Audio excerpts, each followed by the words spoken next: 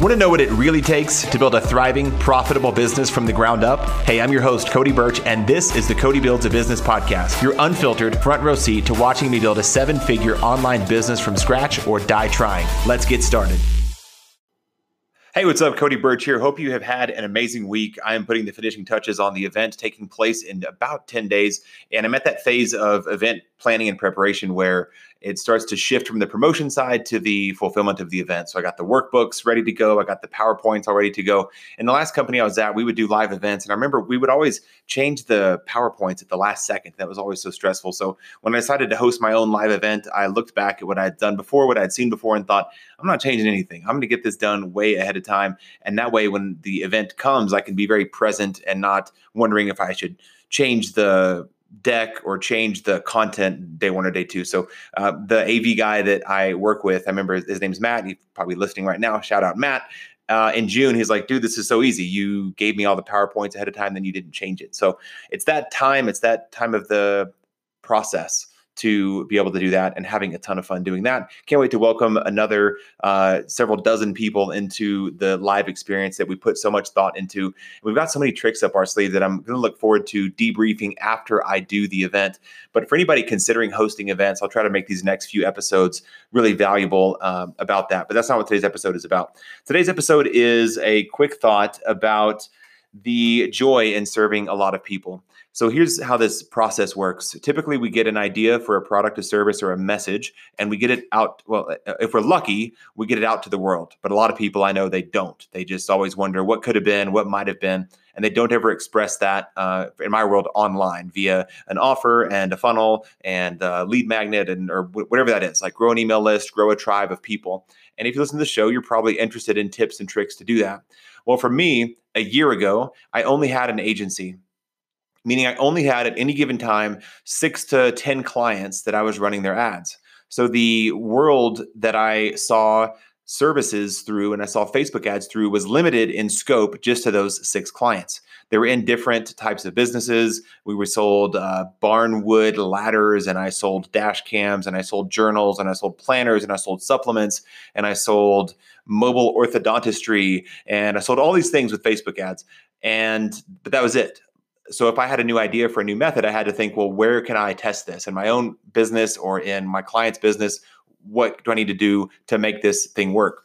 And it was fine. That's one way to do it. So the phases for me were have an idea, wonder how I can get it out to the world, do it and express it. For me, it was a services agency. I got a handful of clients and started to work with them, but it's still hard to get some context because you don't have a lot of people you're working with. My wife is starting to see that now. She's done, it's got to be dozens of events that she's produced. And she's got a lot of experience. She's got a lot of things she's done under her belt, a lot of contracts she's negotiated. She's just seen lots of things and has got a really clear idea of what that looks like, what a successful event looks like. I was talking to somebody on a coaching call this week, and he said, should I pivot? Should I change my niche? I've tried it for a couple months, and it's not what I thought would be happening. And should I change it and kind of shut it down and start over? And that came up a few times this week in some communities that I serve and that I operate. And I'm hesitant to do that. I want people to stick it out for the long term. But here's where I'm going with this. If you're pivoting and you're changing and you're not getting your stuff out to the world in a way that's meaningful and that matters, then you don't get to have an opinion about it and you don't get the feedback. As I'm thinking through this, a text message just popped up and it's from somebody in my community. She just changed how she's phrasing her offer. So she's not changing her offer and she's not changing the market. She's just changing a few of the words and created a new piece of content that's a pillar piece of content that'll really serve the people that she seeks to serve with her course and her coaching and her community. And she just sent me some feedback and said, this is going really great. I've already got some really cool feedback. Here's where I'm going with this and what my whole point of this whole thing. Number one, take your idea and get it out to the world. Let people see it, interact with it, have an opinion about it. They may love it, they may ignore it. Either way, you get the feedback, and that feedback is crucial to your business. Number two, do that as often as possible. So back to my 6 to 10 agency clients a year ago, now I've got 9 people in the coaching program, and 9 is greater than 6. And I've got 65 or so, 60 something people in the FAM, the Funnels and Ads Mastery community.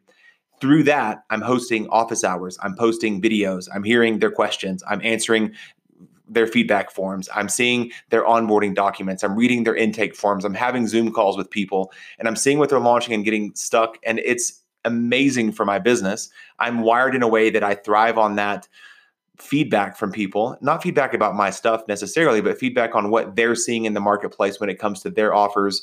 And in a way, then I start to become a funnel detective or an advertiser detective saying, what did you try? And what's the offer? And who is it for? And what happened?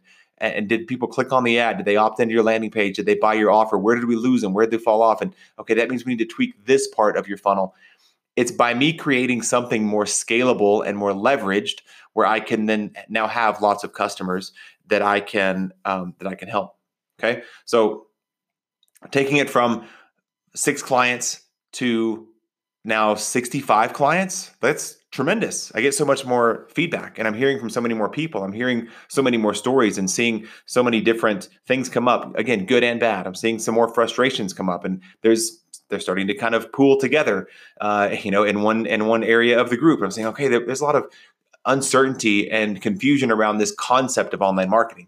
Interesting. I didn't know that. I just used to have 6 clients. I didn't have that amount of feedback and that amount of bandwidth in this community, and that's really helpful. Or I'll see some people are getting. I posted something in the group this week in the fam, and it was a tip on what you should do if you have a course or a membership. It was a special piece of content I put on my sales page that I uploaded my video, and I showed them a screenshot of what I used, and I taught on why that mattered.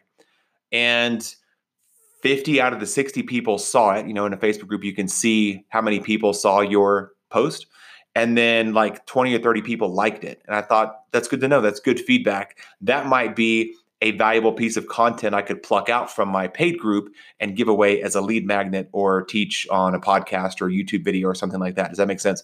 So you maybe fall into one of 3 buckets right now. You have an idea that you haven't put out to the world, and I would encourage you to launch that idea. To me, it's very binary. Your funnel is launched or it's not. Your ads are approved and running or they're not.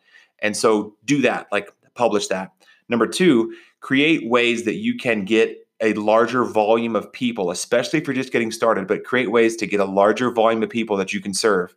So if you just have a boutique agency and you've got 6 clients, or if you've got a high ticket coaching program and there's 2 people in it, it's going to be a little bit hard for you to get an accurate pulse on what's happening in the marketplace.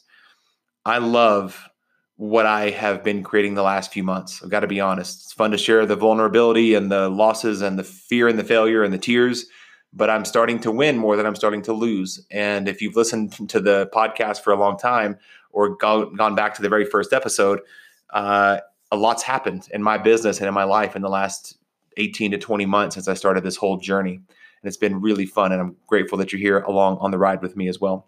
So back to the 3 buckets. You're in the bucket where you've got an idea, you haven't launched it yet. I would encourage you to launch it. Number 2, you've got your offer out in the world, but not a lot of people are in it. So I would encourage you to create something scalable, and I don't mean free, but scalable, where you can get more people in a group, where you can get more feedback, get the feedback loop going, get their results. Stu McLaren calls it the circle of awesomeness. Get people in your community, get them a result, encourage them to share their story, and you share their story too, and which will attract more people, and the whole cycle repeats over and over again.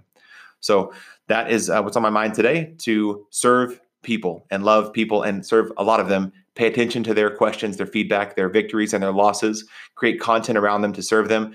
This text I got about the person in my community who launched a new piece of content to her tribe, that came out of her paying attention and listening to what people were asking, and her going, "That's your question? I know the answer to that question." And today she shot a video about the answer to the question, posted it to Facebook, and is getting good feedback about it because she was out there listening. And now that feedback loop is happening. And now, I don't know, she just posted this piece of content a few hours ago. This might be, in a year, one of her pillar pieces of content that goes viral and gets lots of likes and shares and comments because she's getting her ideas out there into the world and then getting that feedback loop there as well. Okay, that's my thoughts for today. And thanks for listening. Thanks for being here this week. If you're coming to the event, I'll see you in about a week, in about 8 or 9 days from this episode releasing. If you're hoping to get a last minute ticket, we do have, there's ways to rearrange some of the seating and the tables and the table charts in there, but you got to move quick.